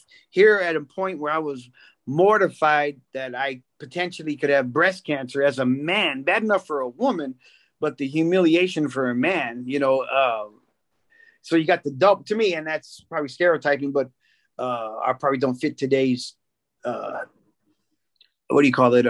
Pronouns and everything. But a woman, it's bad enough fearing you have cancer. Yeah. But now, what are the guys going to say? There's no macho in I have breast cancer. But finding the humor in that is that's what it's all about. So life is funny. Find the humor in it, whether you're doing edgy comedy or clean comedy. It's a lot of comedy, and then on big events, those jokes write themselves. Put your twist on it. I'm big historic, like when the infamous Lorena Bobbitt story where she cut off her husband's junk. Yeah, I remember Carlos Mencia checking me, and he's like, "Bro, your Bobbitt joke is real close to mine," and my reply was, "You didn't write yours, and I didn't write mine. Lorena Bobbitt wrote these jokes. We just interpreted them. That was our take on that life, Well, I mean, that was definitely a hot topic to talk about. I mean, yeah, like I remember when current event. I remember doing the talent show in 1998 in my middle school, and I was doing Titanic jokes and NSYNC jokes and Backstreet Boys jokes. And, looking back at those notes, I'm just like, that's embarrassing. I can't believe I won first place. I can't believe I won first place. I've been called the Hispanic Titanic since 1997. And so, like, that's my website now. And I didn't make that up. My friend Mark Delamajaro made that up. May he rest in peace. But before I let you go, after this awesome interview, I just wanted to know, where can the people at home find you? If you have Amazon Prime, I have 2 specials on Amazon Prime. Before the Wall Goes Up, which is the Dry Bar special. So you can see Before the Wall Goes Up, and that one has over 150 million views on social media. So it's on Facebook, it's on YouTube, and it's on the Dry Bar app. And then the second special on Prime is Identity Check, and it's a faith-based special. So it's half comedy and half about my story, finding my identity in Christ. And so I still don't like religious people. I just happen to love Jesus. And some, church folks get it. At least I go to a real cool church, but zealots don't like that, but yeah, so that one's called Identity Check, and I think it's really cool.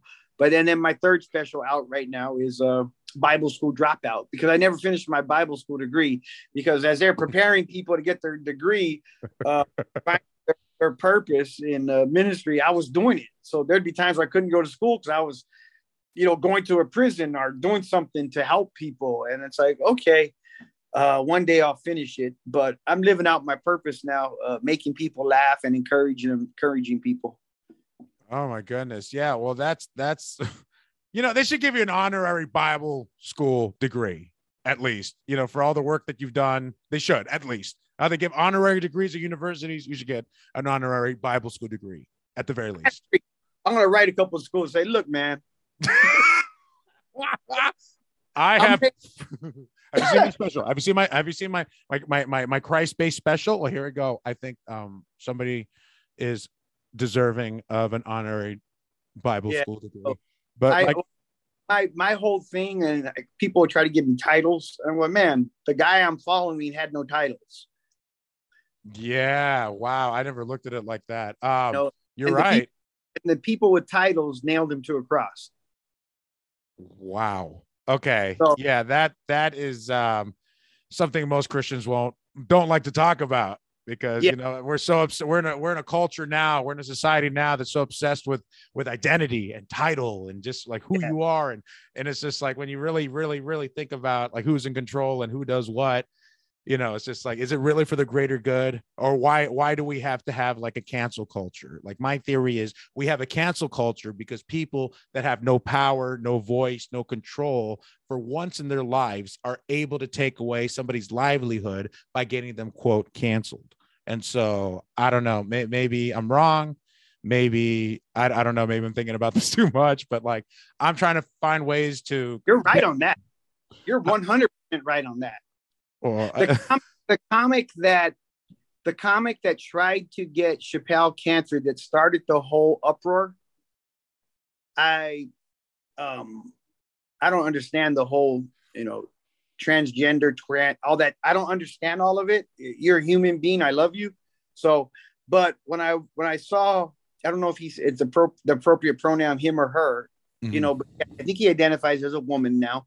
But he spent his whole set talking about his girlfriend to a 58-year-old heterosexual male. I was so confused. I like, does he identify as a man? Does he identify as a woman? Is he a cross-dresser? Is he transgender? But yet he had his hands around the throat of Chappelle trying to take him out.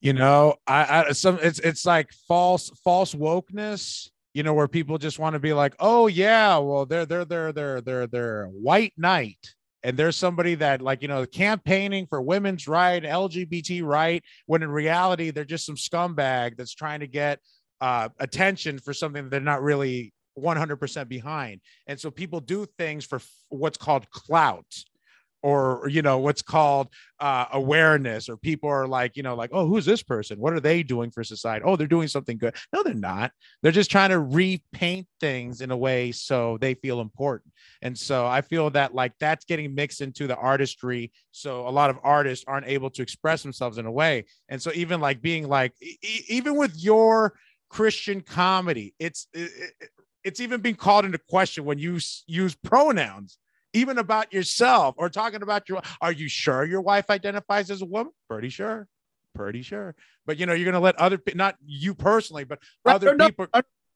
I know what you mean. Yeah. And it's like there's people out there that want you to respect their truth, but they totally will try to cancel you because they don't respect your truth. Absolutely. And it's just that's the gray area that is really people are afraid that this is, oh, well, there's here, is it silver? I mean, it's just, I don't know if people are scared, oh, because everything's getting so politically correct. What about comedians? It's like, well, then we got to think more creatively, and we got to just let the juices flow. And you know what? As comedians, we got to take chances. There's a chance people are going to try to cancel us. So. And the day the comics are muzzled is the day we are no longer America. Right. So, we got to do what we got to do to keep the muzzling off. Yeah. Stand-up. This is the last bastion of free speech. Stand-up comedy was the last bastion of free speech. And to see them with the cancel culture going after comedians, whether you joke about a left-wing or right-wing comedian, to have the other half come at you, it's like, man, and I'm not a little bit patriotic. I'm very patriotic. I served this country for 20 years, and I believe in free speech. So not hate speech. I believe in free speech.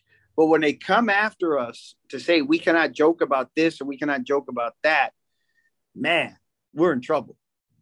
Well, yeah. Well, I mean, I'm glad that you're doing everything that you can to make sure that isn't happening by voicing your experience, your point of view, and saying, hey, it's okay to laugh, just be funny. Yep. And if you're coming from the heart and you're not being malicious, then that's exactly the point. It's not about shock value, it's about entertaining people. And yep. So I've learned a lot from this conversation, and I really do appreciate your time. I'm going to close with this favorite story, my favorite memory of Victor Pacheco. Vic, as I got this spot I want to take you to. So we go to Taqueria Ramiro and Sons, and they're known for to me, the best burritos in the Bay Area. I'll put them against anybody, including La Taqueria in San Francisco, which is ranked nationally as far as the best burritos in America. So I take Vic, and this is during the beginning of the pandemic, so they got outdoor seating, and we're sitting there, and Vic's eating his burrito, and Vic is very quiet. And he's, Vic's a big boy, but he's a beautiful eater. And he artistically devours this burrito, and he wipes his mouth with his napkin and makes sure his beard. And he's like, this is the best burrito in the Bay Area. Dude. I wish I would have known you were looking at me like that eating that burrito, because I did not know that I was eating a burrito so beautiful. And you were commenting while I was eating the burrito. I'm just like, hey, I'm kind of self-conscious because this is very phallic, this burrito. And so, for you to say I'm eating it beautifully, I'm just like, hey. No, I mean, I'm just saying, so no, I'm just talking smack. I'm just like, so much appreciation for, because they're known for their chilito, and they make a green salsa, and great. It was great. And you start telling me about how people always, because you're a big guy, people try to tell you about the best food. They always tell me who has the best burritos, and you were like so passionate about it. Yeah. And you drop an F-bomb. This is the best effing burrito in the area. There's like 3 families next to us. It's like, oh yeah, sorry. You ate that burrito with respect.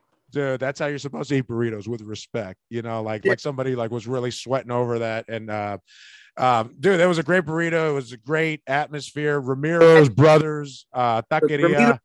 Taqueria Ramiro and Sons on Alameda Street in Alameda. If you're ever wondering what the best burrito is in Northern California, I would put them. Why did Gax just cut out right now? Gax just literally just cut out right now. Okay.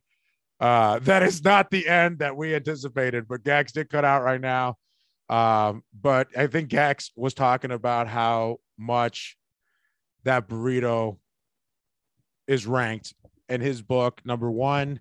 In my book, it's definitely one of the top 10 burritos I've ever had in my life, ever, anywhere, including Mexico, Southern California, Northern California, everywhere. But at any rate, Gax froze, obviously. So we want to thank Dennis Gaxiola for being here. I'm going to put the links. So check out Dennis and come through to his shows, support this man. There we go. I'm back. He's back. That's how you know it's a real Mexican podcast. It's taking 20 minutes to say goodbye. We took so long. We've talked so long, and I've enjoyed the heck out of this 2-hour interview that my phone, I didn't even see it because it's behind the screen. My phone was like 10%. It had the warning up that it's about to die. Oh, okay. I was just like, and he froze like that. But I can hear you. I'm like, and then I was like, oh wait, on the recording you're on this side, so I need to. So it's just like, anyway, but I was just telling the people at home that I ranked that burrito top 10 of all time anywhere, Northern California, Southern California, Mexico, even, of burritos. We're over there, the gorditas. But at any rate, it was still one of the best burritos ever. And I just want to say that going out with you to have burritos or food of any kind has always been really great. And I really do appreciate all of the advice that you've given me throughout my comedic journey, including today, because we got a lot of gems for stand-up. And so I'm going to make sure to link all of the links so people could get in contact with you, watch your stuff. And I was going to say too, I didn't want to interrupt, Dennis Gaxiola is the only comedian that has gotten viral without doing a stupid TikTok dance. I'm just kidding. But it's funny. It's like, him from his viral clips. It's like, whoa, did he do a TikTok dance? Nope, just stand up. So that's my man, Dennis Gaxiola, everybody. Hope you enjoyed the episode, and we'll see you guys next time. Appreciate you guys. Love you. Thank you. Love you, Poppy. Thanks for joining us, and we'll see you guys next time. Thanks for listening. Subscribe on YouTube, Apple Podcasts, or wherever you get your podcasts. Also, do your boy a favor. Tell your friends. Tell your cool family members. Tell your cool coworkers. Let them know about the podcast. And leave a review on Apple Podcasts, Spotify. And be sure to follow me on all social media, Puro Papi Pacheco. And check out my website at HispanicTitanic.com for future dates. Thank you very much for listening, and we'll see you on the next one. Have a great day.